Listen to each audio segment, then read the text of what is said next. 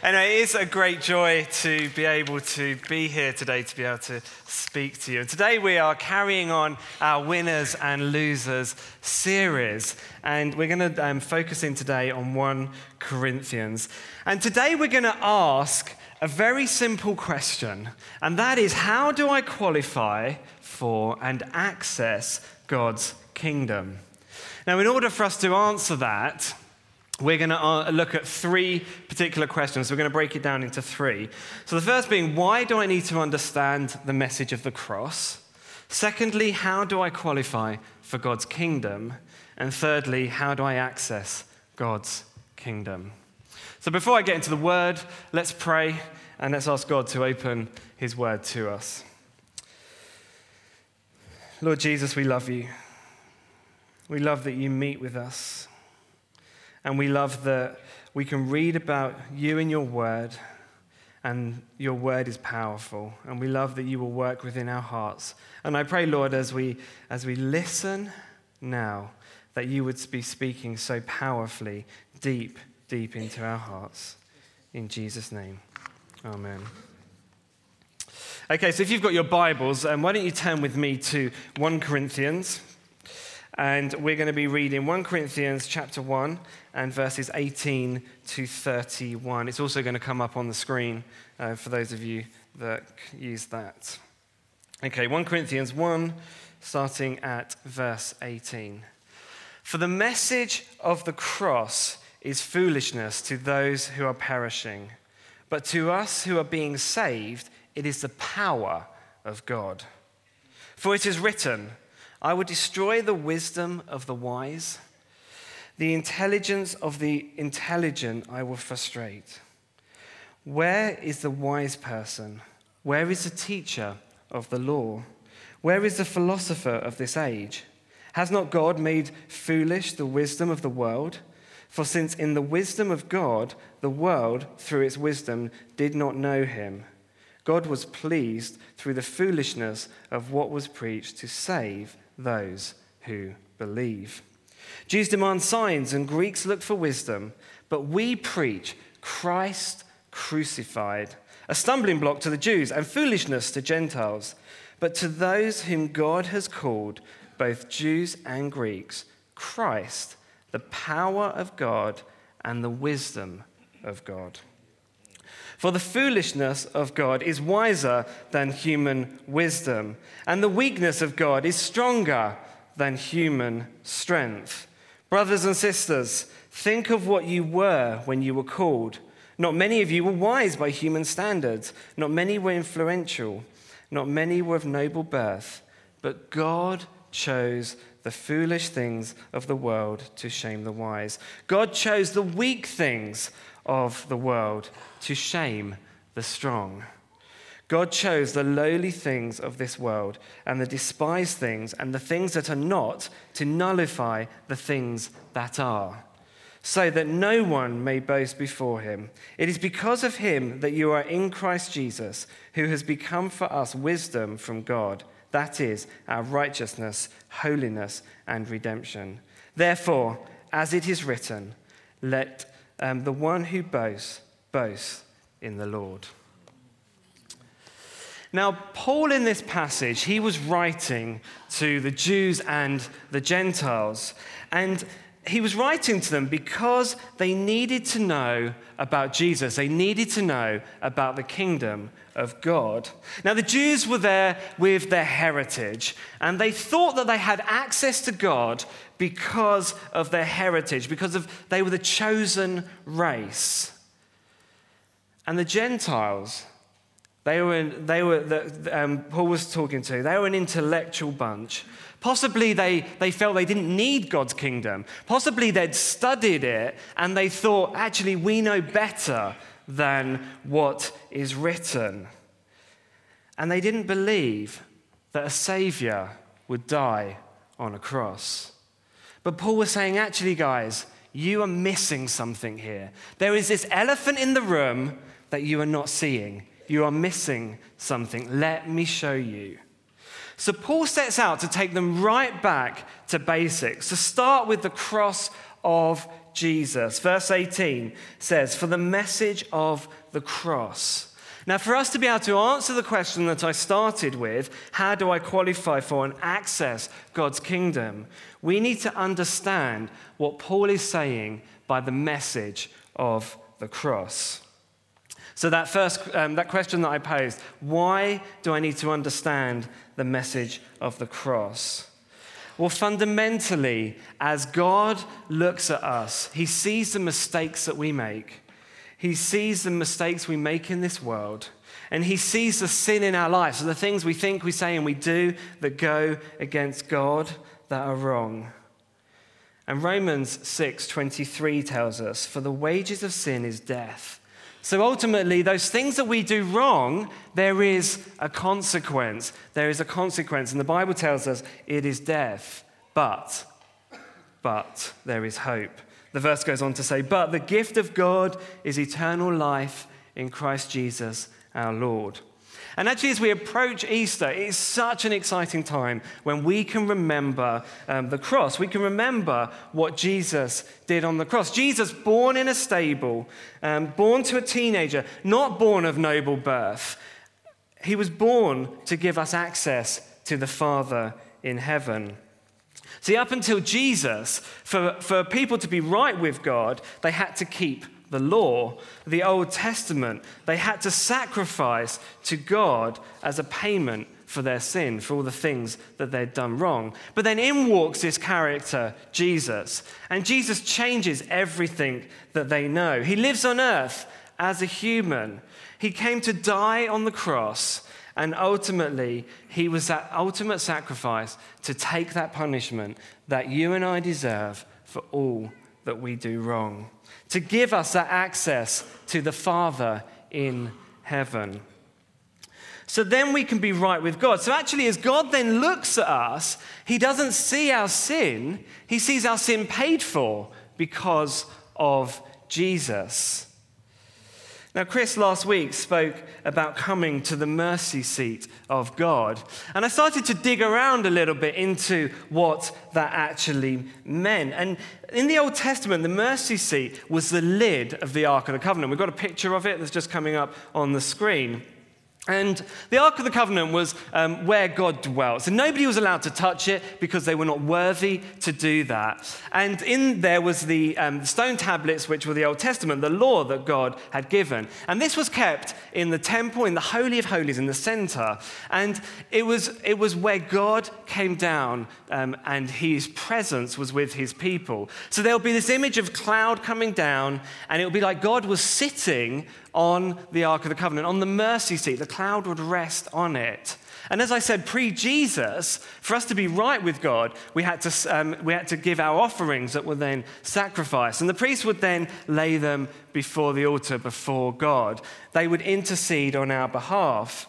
But when Jesus came, his death and resurrection gave us access to the Father himself. No longer needing a priest to take the stuff to the mercy seat where God dwelt, because we have direct access to God, and we can come to that mercy seat. Not a physical place like that, but within us, we can come to the mercy seat where God dwells, knowing that Jesus died on the cross to give us that access.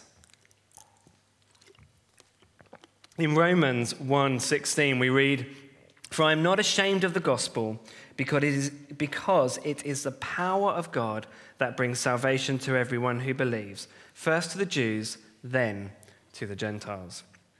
So we know the gospel. We know the gospel is a message of Jesus on the cross. It is the power of salvation. And we need saving. That is why I asked that question. Why do we need to understand this? We need to understand it because we need Jesus. We need saving. So the next question, how do I qualify for God's kingdom? Well, we know that well-known saying, nothing in this world is free. Yeah, often people say it. There'll be something that looks too good to be true, and then somebody gets stung, and it's like, nothing in this world is free. And then you're like, ha, ha, ha. Anyway, but we have to earn things, don't we? So education, and we have to study, we have to take exams, and we have to pass, to qualify, we have to do that. And then we'll get a piece of paper. This was my first aid training that I got, very proud of that one. So I worked really hard, and then I got this lovely bit of paper. I really like the gold bit as well, very shiny. So nobody hurt themselves because I'm right here, so I can't do anything right now. So we have to earn it, don't we? So for me to be able to get this, my driving license, let's avoid the picture, there we go. I had to take lessons. I had to take a theory twice. I had to take a practical test and only get 2 minors. Thank you very much. And then I qualified to get my little bit of plastic that says that I will never have an accident ever. Isn't that great? Qualifies. For me to get my bank account, for me to get this particular bank account, I had to be over 18. I had to have a certain amount of money going into my account each month. They don't matter how much goes out, but as long as there's money going in, they're happy. That is what qualified me for my bank account. And as we look at this world, so often we have to earn things. We have to invest in things, and we have to get that qualification. But in this passage that we've read, Paul talks to us about how we can qualify for God's kingdom, and it is good. Are you ready? You got your pens ready? Because this is gold. This is gold. Okay. In the passage, we read in the beginning that Paul was addressing both Jews and Gentiles. So in essence, he was saying, so the Gentiles being the non-Jews, he was saying this is for everyone. It's not just for the Jews, it's not just for the Gentiles, it is for everyone. Verse 24, that Christ, the power of God, is for both Jews and Gentiles. So it is for everyone. But the thing with the Jews and the Gentiles, they were actually putting their worth and their status in things that were not of God. So the Jews were boasting and they were saying, we qualify for God because we are his chosen race. He set us apart. And the Gentiles were boasting, and they were saying that we are wise and we're really intelligent and really intellectual. Therefore, we've studied it and we know what Jesus is about. We don't believe in him. We don't think that we think he was a bit foolish. We're wise. And what Paul was saying was your earthly wisdom won't qualify you. Just because you've seen signs and wonders, just because you're a chosen race, that won't qualify you. The only thing is the cross of Jesus. Now that may sound really harsh from Paul to say that, but actually Paul was very clever in the way that he writes. He starts with verse 18, for the message of the cross is foolishness to those who are perishing, but to us who are being saved, it is the power of God. So everyone that was sat there listening, they were like on board. They were like, yes, those of us that are being saved. Paul had hooked them in, and they were on his side. And then he allows the power of the cross to work. He wasn't going to start a debate. He wasn't going to argue it with them. He was going to allow the power of the gospel, the Holy Spirit, to work in their hearts. And all they had to do was believe. So let me explain. Paul addresses the issue in verse 23. He says, we preach Christ crucified, a stumbling block to the Jews.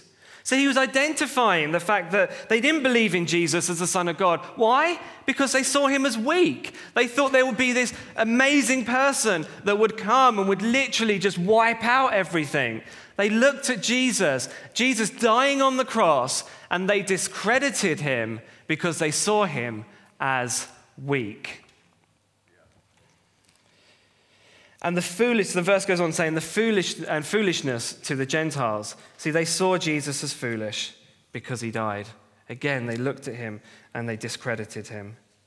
But Paul tells us in verse 25, God's perceived, that's the word I've added in there, foolishness is wiser than humans, and God's perceived weakness is stronger than human strength. So Paul almost has this like left hook, this kind of thing that would stun them and make them all go quiet. And he's like, he's talking about us. The Jews took pride in their heritage. The Gentiles took pride in their intellect. For them, it made them somebody. It made them important. It made them a winner. It was everything that they wanted. And they didn't need anything else. But the trouble is, they'd missed the point. They'd almost got these idols that they'd set up, these things that became so much more important than Jesus. And as we think about both groups, we need to start actually looking at how that applies to us in our daily lives, and how many of us look for our status or our importance in earthly things. I read this sad but true story about a guy called Cosmo Gordon Lang. He was the Archbishop of Canterbury from 1928 to 1942. So at this time in our history, there was no specific time to retire, unfortunately. And when he was in his 70s, he was getting a bit frail, and he decided that he was going to step down from office, and he was going to stop being the Archbishop. And he was talking to one of his colleagues, and he said this. He said something that actually, if we were to hear it, we would think hopefully an archbishop would have overcome this. But listen to what he said. He said, "I have been somebody, a winner. I shall now be a nobody or a loser." And as we look at the world and we, in our humanity, we try to be somebody, we try to be a winner. And actually, we often, on other people, we put that somebody, that winner, that nobody, that loser label. We often aspire to be known for something, to be famous, to be important in this world. How many of us get our status from our work? That's often just when you meet somebody new, that's the first question you ask, isn't it? What do you do for work? And for me, there's two conversations. A little bit embarrassing to say, but I'm going to be vulnerable with you guys right now. It goes like this. So if I'm talking to a non-believer, it will often be like, "So what do you do for work?" And I'll say, "I work for a church." Stunned silence. They just don't know what to do with it. And then I start panicking, and I'm like, "Well, did you know that I'm also a registered children's nurse, and I trained at a top London hospital?" And then the conversation goes on, and they start asking me questions, and it's exciting, and I take my status from my qualification, from my registration as a children's nurse. That's where I get my status. And I know that conversation will flow from that, and to me, that's really, really important. The other conversation I have, which is a battle that I'm constantly working on, is when we talk to Christians and they say, "So, what do you do for work?" And I sit there and I think in my head, I'm thinking, I work for a local church. But then when something comes out of my mouth, it is awful. I say, "I work for a large church. And we are cool. And we are contemporary." And then I just think, What have you just done? What have you done? My status is in this place. It's not in Jesus. And when talking to other church leaders and other youth workers and children's workers, the first question is often, "How big is your church? How large is your children's ministry?" And again, I take pride in that, but that is not right. That is not what God wants. That is not of this world. That is of this world, sorry. That is not of God. And as we look at the passage, we are the same as the Jews and the Gentiles, as the Archbishop.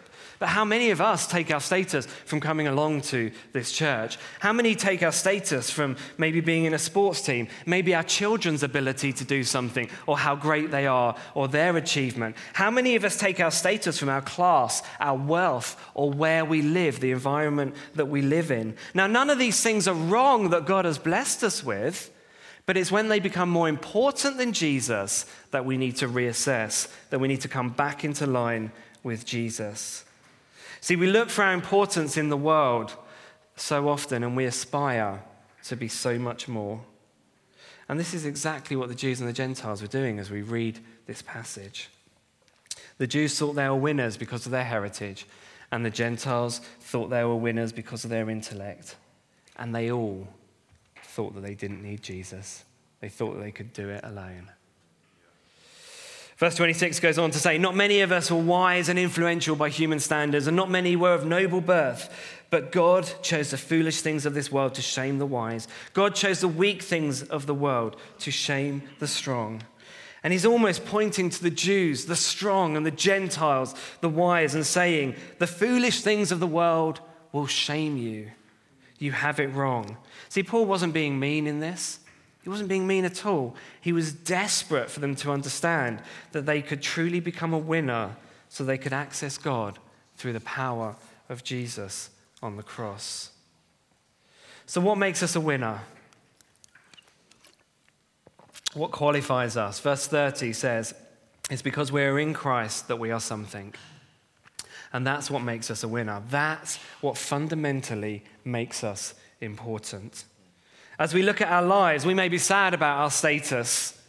We may be sad about our intellect or our importance in the world, in the world's eyes. But because of what Jesus did on the cross, in God's eyes, we are so important. We are so, so, so important. We are wise in God's eyes because of Jesus. We are somebody in God's eyes because of Jesus. We are a winner in God's eyes because of Jesus. Being saved, knowing Jesus, is the most important thing we can look for in this world. So going back to my conversations that I have with people about work, what if the first thing that came to my mind, and I said, when I was asked, what do you do for work? I said, I believe and follow Jesus. That might sound a bit cheesy, but actually, if that was the first thought in my mind, not necessarily the words that I say, how would that change the conversation that I then have? How would that change the words that then come out of my mouth? Because the important thing would be Jesus and not me. Jesus then gives us this ability to boast in him. Not as the Jews and the Gentiles were doing, boasting in other things, not in the status of this world, but verse 31 tells us we can boast in the Lord, in what Jesus did for us on the cross, because that's what makes us important. That's what takes us from a loser to a winner. Okay, so by illustration, who would like a fiver? Okay, over there. I'm going to run it down, and I'm going to keep talking. Okay, here we go. A fiver. Complete free gift. Nothing. We're not going to do what Chris normally does and keep adding to it. We're not going to do that. Oh, he didn't trip. Hey. Okay, so a completely free gift. Now, when I said, who wants a fiver, there was a couple of hands that went up, and most people sat there and didn't say anything, didn't put their hand up. But the reality is we all need a fiver every so often, don't we? Yeah? We all need a fiver. Now, maybe you were sat there and you thought, oh, I don't need it. Maybe you thought, I don't want it. I have enough. But we do. Just every so often, we need a fiver.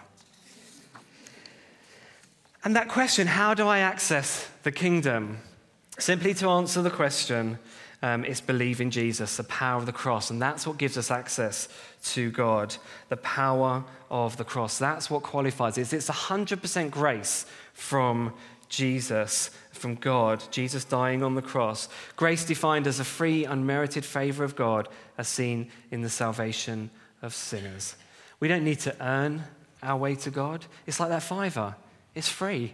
God gives it away to us. We need to be there, putting our hand up, saying, I want it. I want that fiver. So as you go today, we're going to give you all a fiver. No, I'm joking. I'm joking. I just wanted to check you were still awake and you were still with me.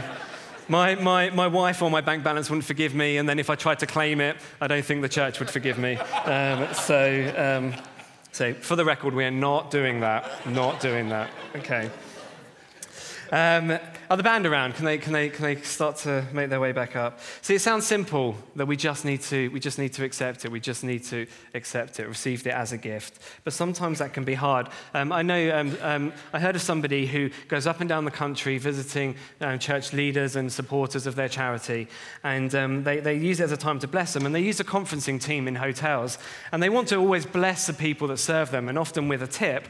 And I heard the story once that They went to give somebody a tip, and they point blank refused to take it. A little bit awkward, to say the least. And the person said this. He said, "No, you have already paid for it." But they desperately wanted to give that tip, a free gift, but he wouldn't accept it. Another time, there was a lad, apparently in his 20s, and they went to give him a tip, and he literally burst into tears. And he said, "In the 6 years that I have been working in conferencing, no one has ever tipped me." He took that tip with huge gratitude and thankfulness. See, Jesus gives us a free gift of knowing God.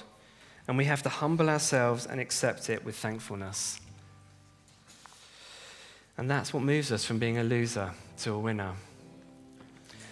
So as we start to reflect on this and as we come into a time of worship, I'm going to suggest there are two things here, two responses. Today maybe you're sat here and thinking, actually, I don't need God. I've always been brought up a Christian. I don't need him. I've read about him. I don't need him. I can do it on my own. But which person in the hotel are you? Are you the person that point blank refuses? Or are you the person who accepts with gratitude and thanksgiving? Who weeps at the mercy seat, as we looked at earlier? Who weeps because of the gracious gift of God?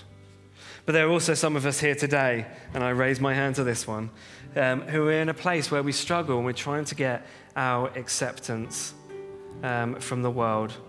And actually we need to realign with Jesus. And we need to say, "Jesus, you are everything." Because that's what makes us important. That's what makes us a winner. And for those of you that are visual, if we just say yes to Jesus, he gives us that certificate that just says, "I qualify for you." It's not as good as my first aid one, but content is better. Content is better. So as we worship, please, I want you to think of those two things that I've just said, and we're going to pray with you in just a bit. Let's worship Jesus.